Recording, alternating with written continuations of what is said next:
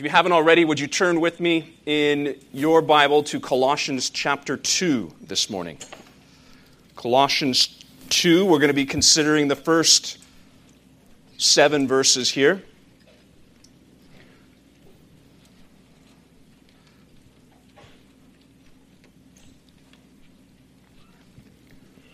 Let's begin reading in verse 1 of chapter 2. For I want you to know how great a struggle I have for you and for those at Laodicea and for all who have not seen me face to face, that their hearts may be encouraged, being knit together in love, to reach all the riches of full assurance of understanding and the knowledge of God's mystery, which is Christ, in whom are hidden all the treasures of wisdom and knowledge. I say this in order that no one may delude you with plausible arguments. Though I'm absent in body, yet I am with you in spirit, rejoicing to see your good order and the firmness of your faith in Christ. Therefore, as you received Christ Jesus the Lord, so walk in him, rooted and built up in him, and established in the faith, just as you were taught, abounding in thanksgiving. Would you pray with me, asking that God would cause his word to be fruitful in our lives this morning? Father, we thank you for the great assurance in knowing that as we gather here this morning, that it has done so in response to what you have already done for us. That we are here in response to Christ. That we are here in response to who he is, what he has done, and what he's proclaimed. Lord, that we gather this morning under a banner of grace, a banner of announced mercy and pardon and reconciliation, a banner that proclaims great hope for sinners. Father, we pray that you would cause all that is revealed in your word, all that is revealed in your Son, to be made plain before us this morning. We're asking that you would do so, not merely by just the arranging of words and the ordering of logic and the completion of one thought into another, but Lord, you would do this by the power of your own Spirit. Lord, we need your Holy Spirit to help us. We need your Spirit to give us soft hearts, hearts of meekness that would be able to receive the implanted word for the salvation of our souls. We need your Spirit to illuminate your word and help us to see the truths that are here because, Lord, we confess we're peering into a mystery, this mystery of God that is most certainly Christ. And so help us. Give us eyes to see and ears to hear. Give us the sort of will and the sort of desire that wants to respond with glad adoration, that we would have that same testimony that we are a church that abounds in thanksgiving for what you have done and what you're doing in our midst, we pray. Amen. It was in reading C.S. Lewis that I first encountered the term chronological snobbery. That's one you tend to remember. It's a phrase that he often used in his writings, in his lectures, to describe the mistaken assumption that the modern is better than the ancient.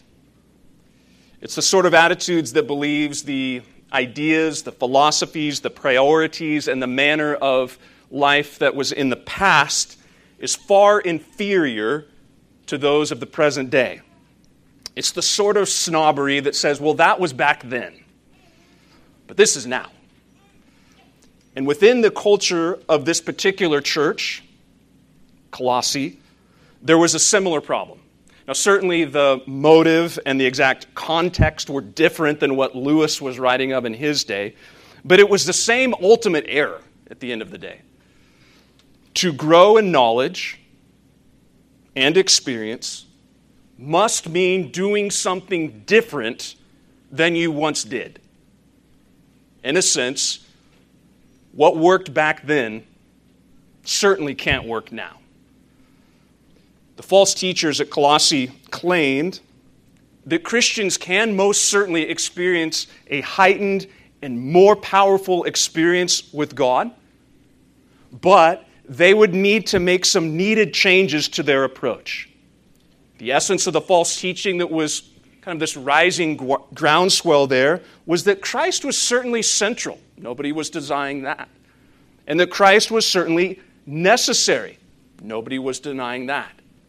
But that there were, most certainly, supplementary efforts, supplementary teaching, supplementary experiences that were necessary for the full experience of Christ. Chapter 2, we just began reading, confronts this heresy head-on, showing that the work of Christ on behalf of his people is most certainly sufficient and that the person of Christ is far better than any Jewish or pagan ritual that these false teachers would seek to bring in and supplement the faith of these believers. But instead of embracing a teaching that's grounded and that's centered on Christ here, the Colossians are faced with this threat of believing a message that's ultimately a gruesome distortion of the gospel, and that is ultimately void of Christ.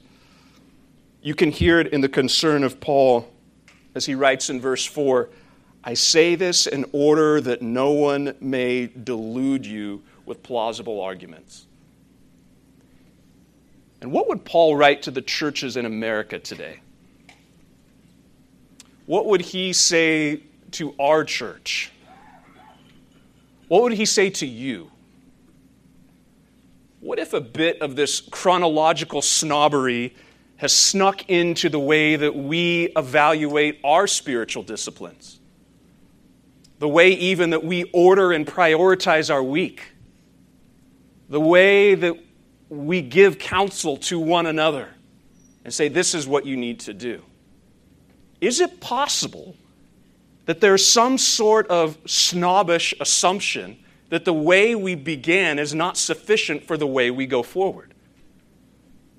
It's from this sort of mistaken teaching that Paul expresses not only his concern for these faithful saints, but he gives to them a charge in going forward.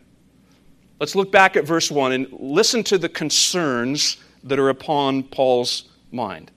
He says in verse 1, "I want you to know how great a struggle I have for you, and for those at Laodicea, and for all who've not seen me face to face, that their hearts may be encouraged, being knit together in love, to reach all the riches of full assurance of understanding in the knowledge of God's mystery, which is Christ, in whom are hidden all the treasures of wisdom and knowledge. I say this in order that no one may delude you with plausible arguments. For though I'm absent in body, yet I am with you in spirit, rejoicing to see your good order and the firmness of your faith in Christ." Now keep in mind that these first 5 verses here in chapter 2 are really a part of a larger section that goes back to chapter 1, verse 24. And if you skim through these verses, you notice how Paul moves from the broad to the narrow. He moves from more general into very personal. Because at the end of chapter 1, he's speaking about the mystery of Christ. He's talking about the message of Christ is what he's proclaiming, and that specifically that he's warning and teaching everyone, that he may present everyone mature in Christ. Chapter 2, verse 1, he wants them to know, but this struggle and toil is not simply for the universal church everywhere. He assures them in verse 1 that his struggle is for their local assembly as well. Even though I have not seen you face to face, I want you to know that I'm struggling for you, that this effort, my desire, is not just for everyone generically, but for you in Colossae, and for your brothers and sisters in Laodicea as well. Okay, so what sort of concerns are upon Paul's mind? The first one would be a concern for edification. Keep chapter 1, 28, 29 in view, remembering that Paul's goal is to present everyone mature in Christ. And maturity is not simply a head filled with biblical doctrine, but doctrine that cultivates faithfulness and fruitfulness that's ultimately pleasing to the Lord. What has Paul already said? Look back at verse 9 of chapter 1. So, from the day we heard, we've not ceased to pray for you, asking that you may be filled with the knowledge of His will in all spiritual wisdom and understanding, so as to walk in a manner worthy of the Lord, fully pleasing to Him, bearing fruit in every good work and increasing in the knowledge of God. His concern is not just bare knowledge. It's not just raw material of understanding, but the sort of doctrine, the sort of understanding, the sort of knowledge that actually promotes a walk that is worthy of the Lord, that is consistent with who the Lord is. That you would look at and not see some great inconsistency and say, well, that knowledge doesn't align with that Lord. But the sort of knowledge and understanding that cultivates the fruitfulness and faithfulness that says, that's pleasing to the Lord, because that's in line with who the Lord is. It's in that sense that Paul is saying, I have great concern for your edification. And he unpacks this a bit further in chapter 2, verse 2. Notice he's thinking about 3 specific areas of their spiritual maturity. That they would be encouraged and comforted. He mentions that they would be knit together in love. And then thirdly, that they would have a full assurance of the wealth and wisdom and knowledge that's found in Christ. My concern is for your edification. He doesn't want to see them discouraged, uncertain, spiritually wavering, but he wants to see them pressing forward, onward, confident in God's gracious ability to sustain and keep them. He doesn't want to see the church severed and fractured by selfish ambition, but he wants to see them knit together, united in love, bound together as members of Christ's household of God, seeing one another as brother and sister in Christ. And he doesn't want to see them doubting the sufficiency of Christ. He's thinking that they're thinking in their mind that there must be some other method, or there must be some other program, there must be some other experience or ritual or secret that is holding me back from vibrant Christian living. He says, no, I want you to have the full assurance of the wealth and the wisdom that's found in Christ. It's no wonder that the concern for every church's edification is a primary emphasis of Scripture. This is not just a one-off consideration of Paul. It's woven throughout our New Testament. That there is a continual concern for the church of God to be edified, to be strengthened, to be encouraged.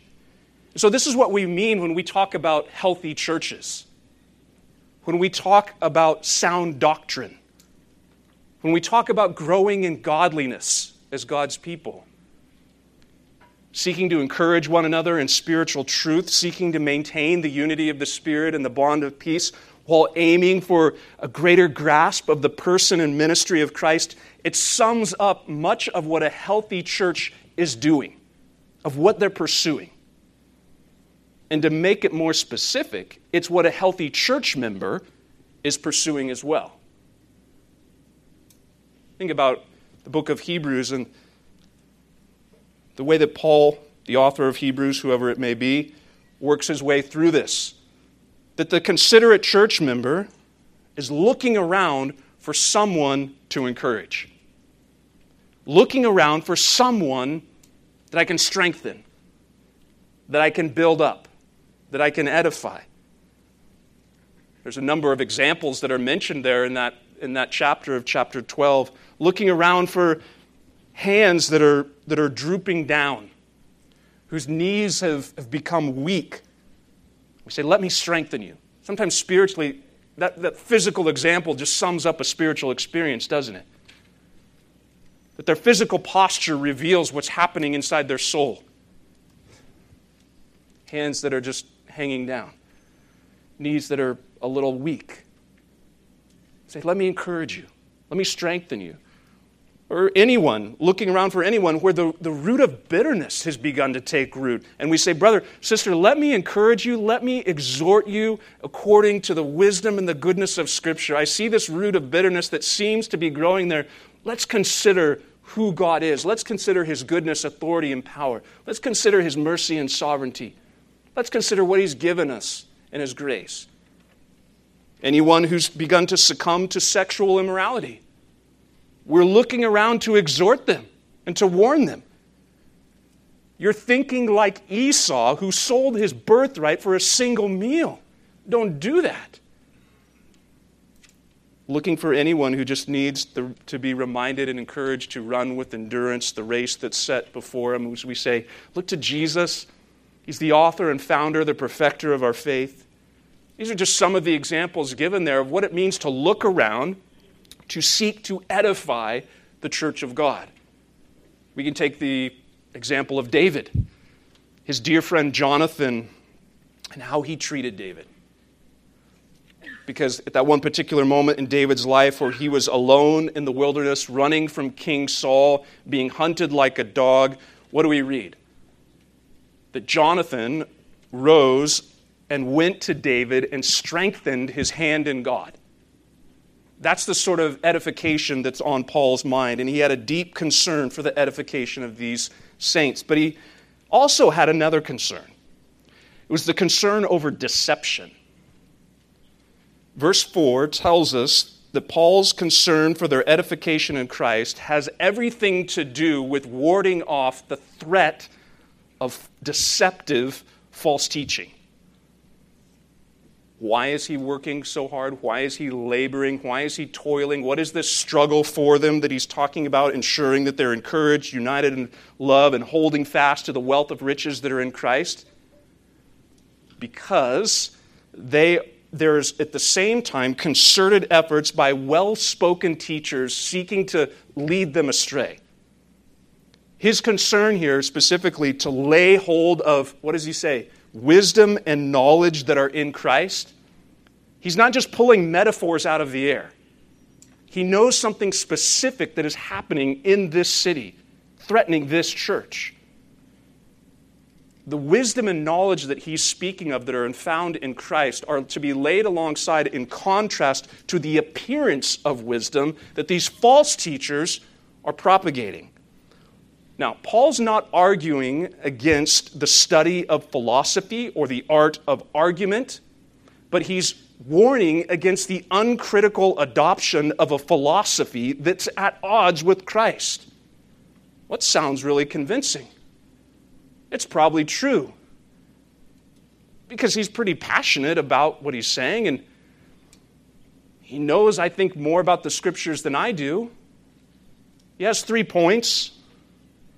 They rhyme. There's verses attached to them. I think this is true. It's the sort of plausible arguments that you could be so easily deluded by. Notice how this unpacks in all of chapter 2, what Paul has in mind about the wisdom and knowledge that are in Christ in contrast to the appearance of wisdom that they're hearing about. Verse 8, look down.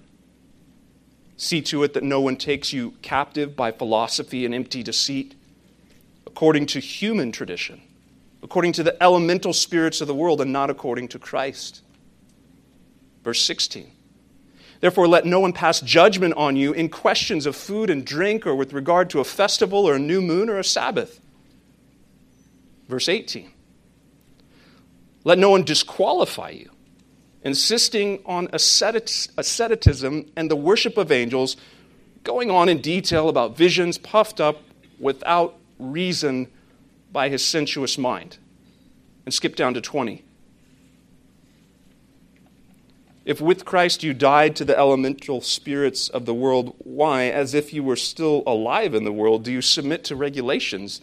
Do not handle, do not taste, do not touch, referring to things that all perish as they are used according to human precepts and teaching, verse 23. These have indeed an appearance of wisdom.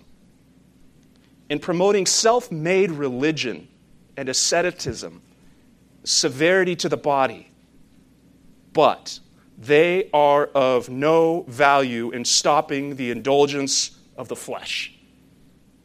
So here's the real issue. Do you actually want the appearance of wisdom, or actual wisdom? Do you want the hologram or the substance?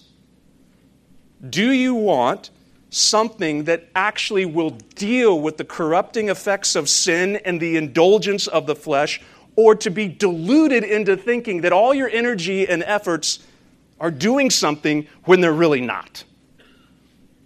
Christian, which one do you want?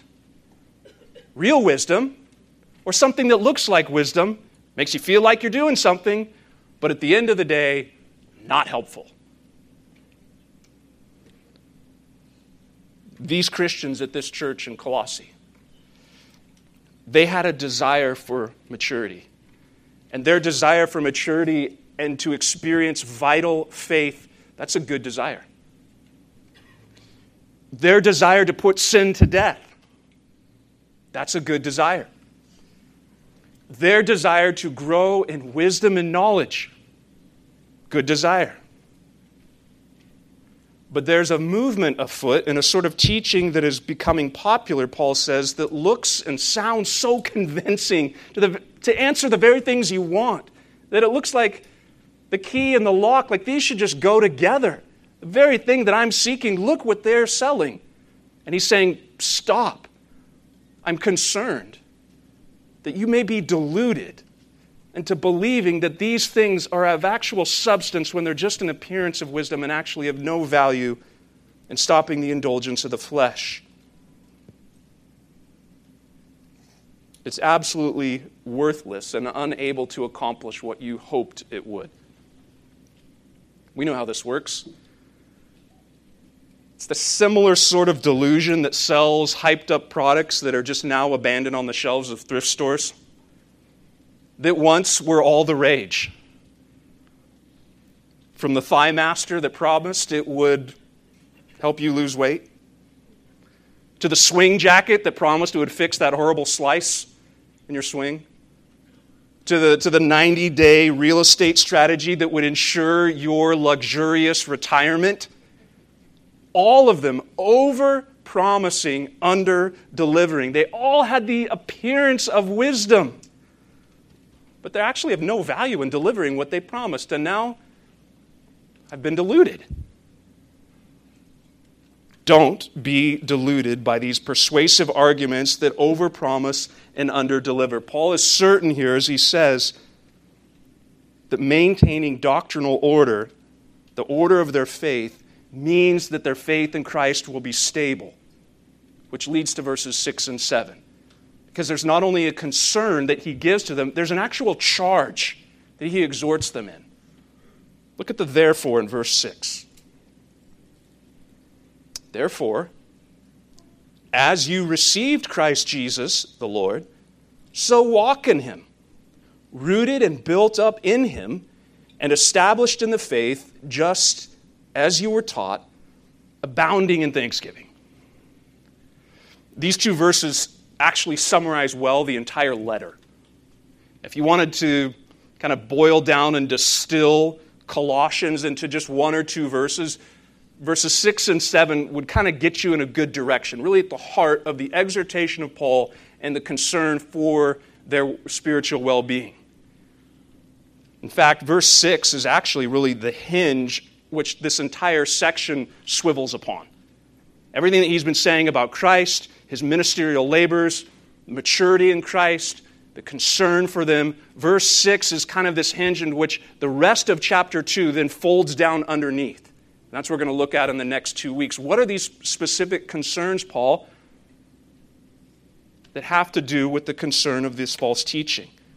What Paul's doing here is he's saying because of who Christ is, because of the energy and focus of his ministry, and because of the pressing danger of this false teaching, keep going in the direction and according to the pattern that you've been given.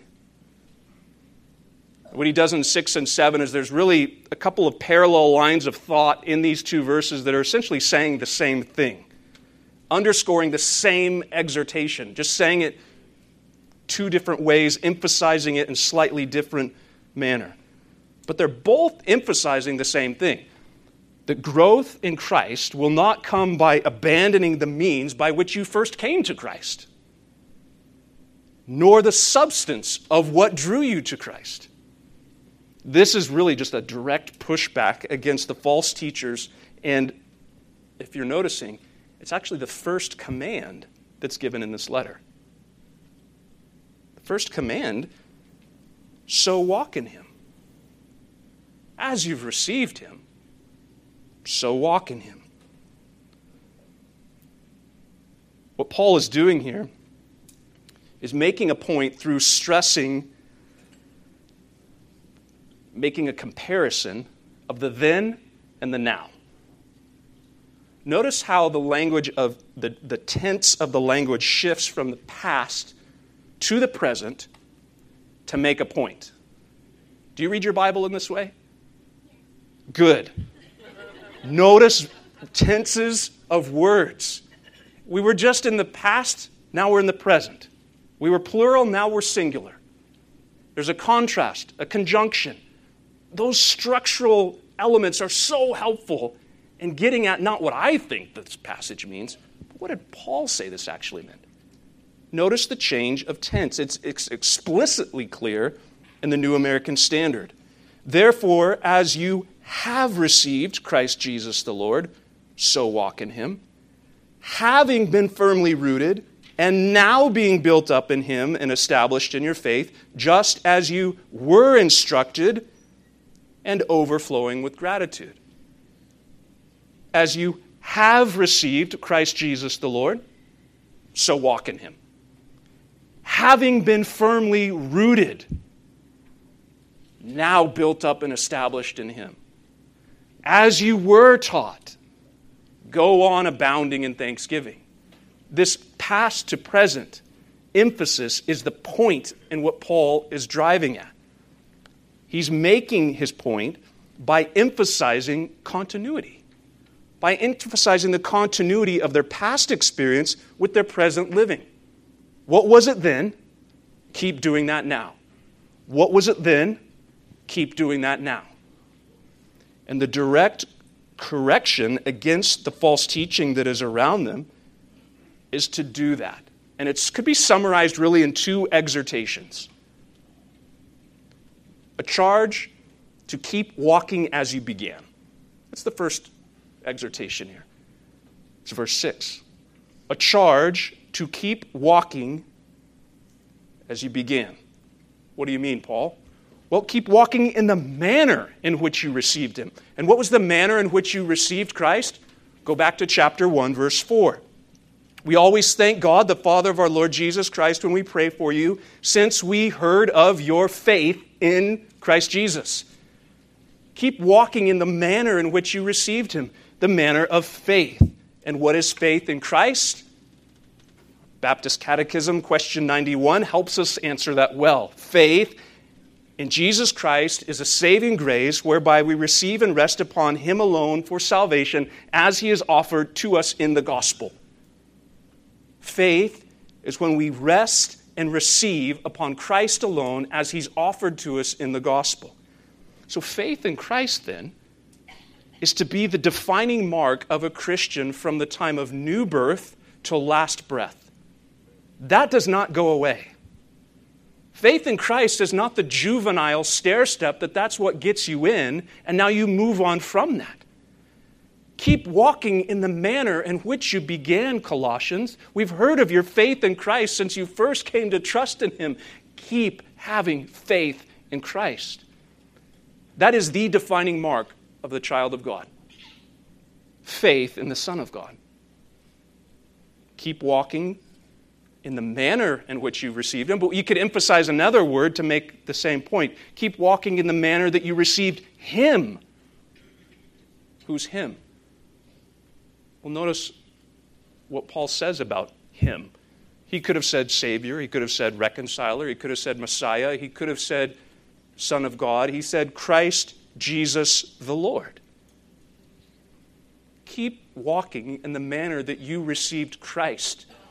Christ Jesus the Lord. Just meditate on each of those terms. And what was the ways that I received Christ? Well, you received the whole Christ in his person as the God-man, the promised rescuer, the anointed prophet, priest, king. You received him as Jesus. You will call his name Jesus, for he will save his people from their sins. The rescuer, the substitute, the one who would reconcile God's people to himself. You received him as this one who is Lord, because you recognize he's the rightful ruler, having full authority and worthy of all our adoration, that all creation was formed by him and for him.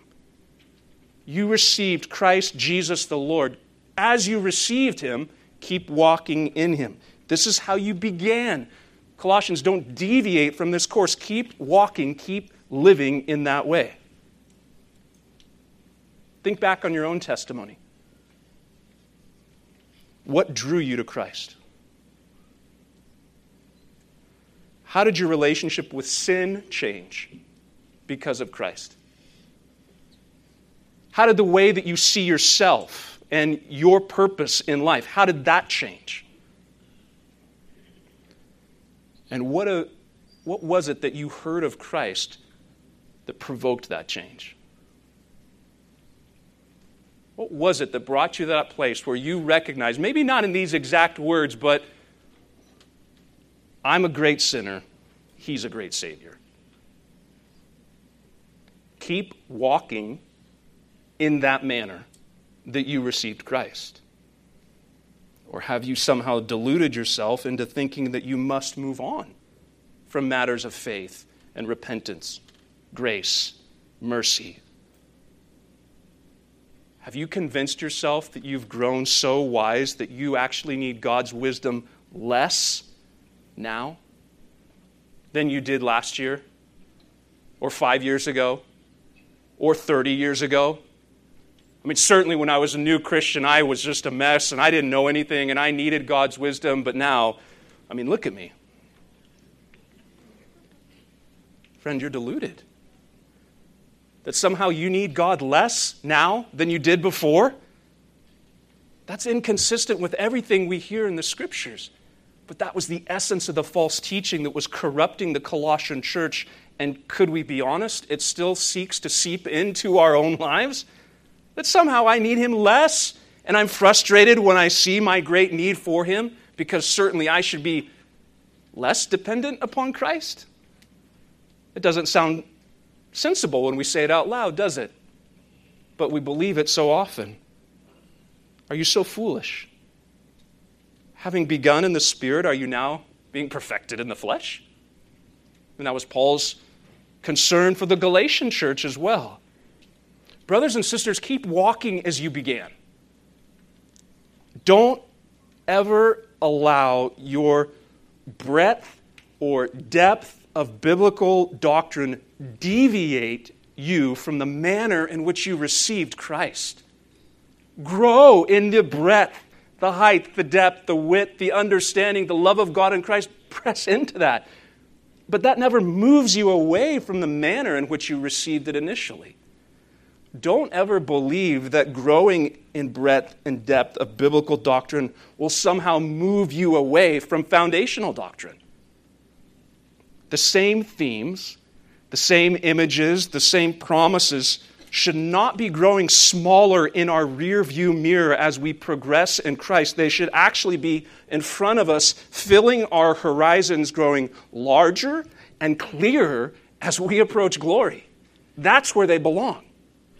In the same manner that you received him, keep walking. Did you begin by hearing of Christ as this one who's the great reconciler? Then go forward. Press in.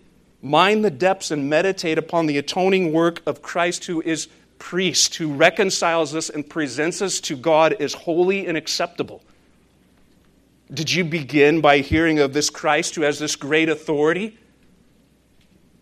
who rules the world? Then go forward in that same manner, mining out the storehouses of treasure that show Christ to be our King, who convinces, subdues, rules, sustains, delivers, and preserves us. Did you begin by hearing of this Christ and the power of his word? His word that convicted you? His word that revealed the truth about who you are? That comforted you? telling you of the great assurance of forgiveness of sins, then go forward in that same manner, exploring the vast riches of Christ, who is our prophet, who speaks to us in our ignorance and patiently teaches us and encourages us to grow. As you have received Christ Jesus the Lord, so walk in him. Keep walking as you began. He says the same thing, but in a different way. Not only keep walking as you began, but in verse 7, keep building as you began. Here in verse 7, Paul speaks of being rooted and built up, being established in the faith. By these metaphors, he's speaking of that secure and satisfied state that every Christian abides in. As you read your Bibles, you'll find that God's people are often compared to trees in Scripture. That's one image that we're given. Trees of righteousness that are planted in the Lord. That their root is in Christ, who is the fountain of living water. And as he is the fountain of living water, he ensures that all of his trees bear fruit. Even circumstantially, when things may be dry, their roots grow down deep. They're planted by streams of water. They bear fruit in season, and all they do prospers. These are the righteous trees of the Lord that are rooted in living water, that are rooting in Christ, and in him we abide, and we derive all of our life, all of our nourishment, all of our faithfulness, all of our vigor, because we are rooted in him. Sometimes the Bible speaks of God's people, specifically in the New Testament, it's compared to a building. Not just a tree, but sometimes the image is that of a structure, a house, a temple, a habitation for God. And Christ is the sure foundation upon which this house is built and that we are safe and secure upon. And it's upon this foundation in this house that God's people are being fit together like living stones into a holy temple built for his glory. So Paul draws these images to charge these believers to keep building as they began. The sure foundation that they're rooted upon and built upon is to remain as they further seek to build. It's not as though you began in a foundation and you say, like, all right, now let's start building over here. The foundation that you were established and rooted upon, keep strengthening, keep building, keep growing in that, established in your faith. I think of the contrast of what Paul would write to the church at Ephesus. Instead of being like children that are just tossed to and fro with every wind of doctrine, he's essentially telling the Colossian Christians the same thing. Keep abiding in sound doctrine and the faithful teaching that you've received from faithful ministers of Christ. Epaphras being one of those faithful pastors to them. Same thing, said two different ways, pointing at the same exhortation. Don't deviate from the course. Don't abandon the foundation. Don't pull up roots and begin to think, I can just plant these somewhere else. Keep going as you began. And if you're here and you're not a Christian, but you're hearing about how all these Christians are supposed to live, we would want to tell you that the foundation that you're hearing about for Christian living, it's the same foundation that Christ calls you to trust in. It's not like there's a Christian way of doing things, and then once you just start out, here's your little foundation, and then we'll graduate you to the real foundation. These same foundations are the same foundation that Christ calls all sinners to put their hope and rest upon by repenting of all other false hopes. Believing that there's some other thing that you can build your life upon that will endure.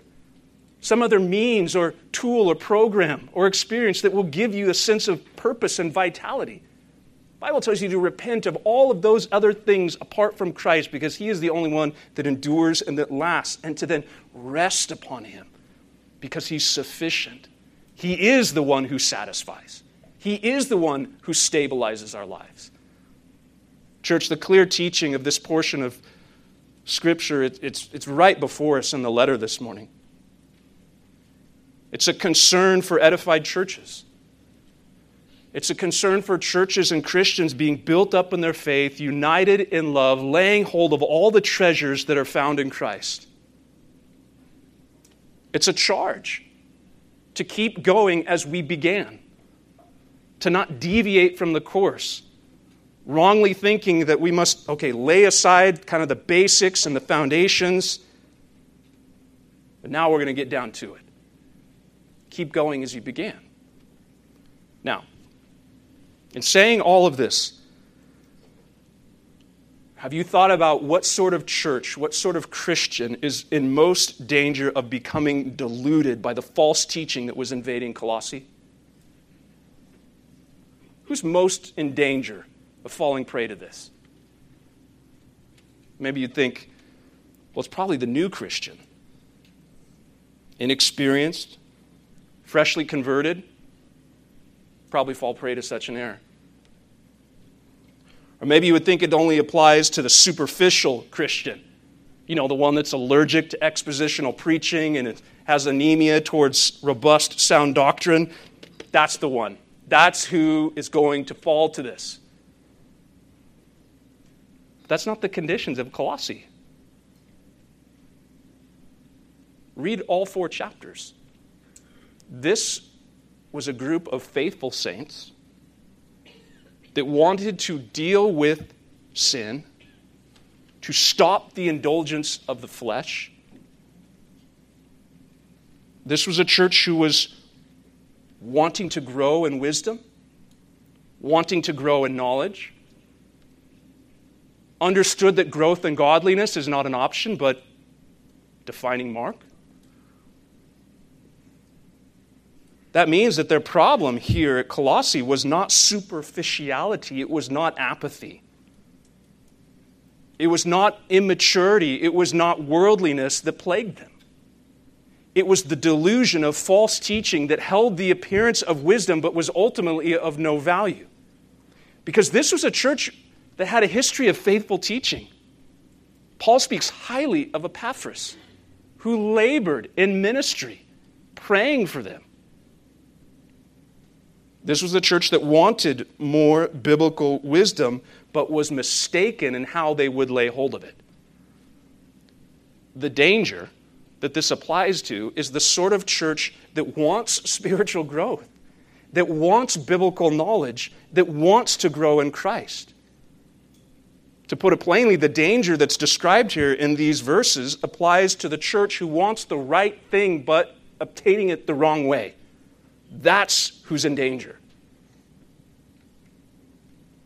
We need to take the warning and exhortation to heart. Wanting the right things, even godly things, even biblical things, is so essential. But that's not the totality of what we're given in Scripture. Therefore, as you received Christ Jesus the Lord, so walk in Him. Rooted, built up in Him, established in the faith, just as you were taught, abounding in thanksgiving. So let's go on together. As we have received Him, let's continue to live and walk in Him. Rooted and established in Christ, built up and established in the faith, overflowing with gratitude and thanksgiving. We begin and we end in the same things. Let's pray that God would keep us faithful to that. Lord Jesus, we look to You, who is revealed so plainly as Christ, Jesus the Lord. That You are the Messiah, the anointed one that's been sent by the Father to rescue Your people. That You are most certainly Yeshua, the one who rescues His people from their sins. And that You are Adonai, You are the Lord. You are the one who holds all authority over all things created by You and for You. And because of who You are, we bow ourselves before You this morning. Lord, we pray that You would guard us from the sense of arrogance, the sense of pride, the sort of snobbery that says we must alter our course if we really want to grow. Lord, would You cause us to see, not only today, but for all our days, every day that You give us breath, the glorious way that You've called us to Yourself is the way that we continue. Lord, may we be a people who are grounded in the gospel, who are grounded in Christ. And Lord, we don't want to just stay in elementary principles. We do want to lay hold of all the riches that are found in Your Son. For all wisdom and all knowledge, Lord, they are there. There's a storehouse of riches found in Christ. We want to grow in the breadth, the length, the height, and the depth. Not moving away, but moving into. So, Father, help us to see more of Christ. Help us to see who He is, and would You shape our lives accordingly, that the faithfulness and fruitfulness that's born from sound doctrine would grow up and bear good fruit in our lives, and that it would most certainly be done with an overflowing sense of thanksgiving, that we would continue to be a people marked by great joy, not simply only for the earthly pleasures that You give to us and joy as Your people that You've called good, but ultimately for the joy that's found in redemption, the joy that's found in sin forgiven. Lord, guard us and keep us from anything that would delude us or deviate us from this. Ground us and grow us in Christ, we pray. Amen.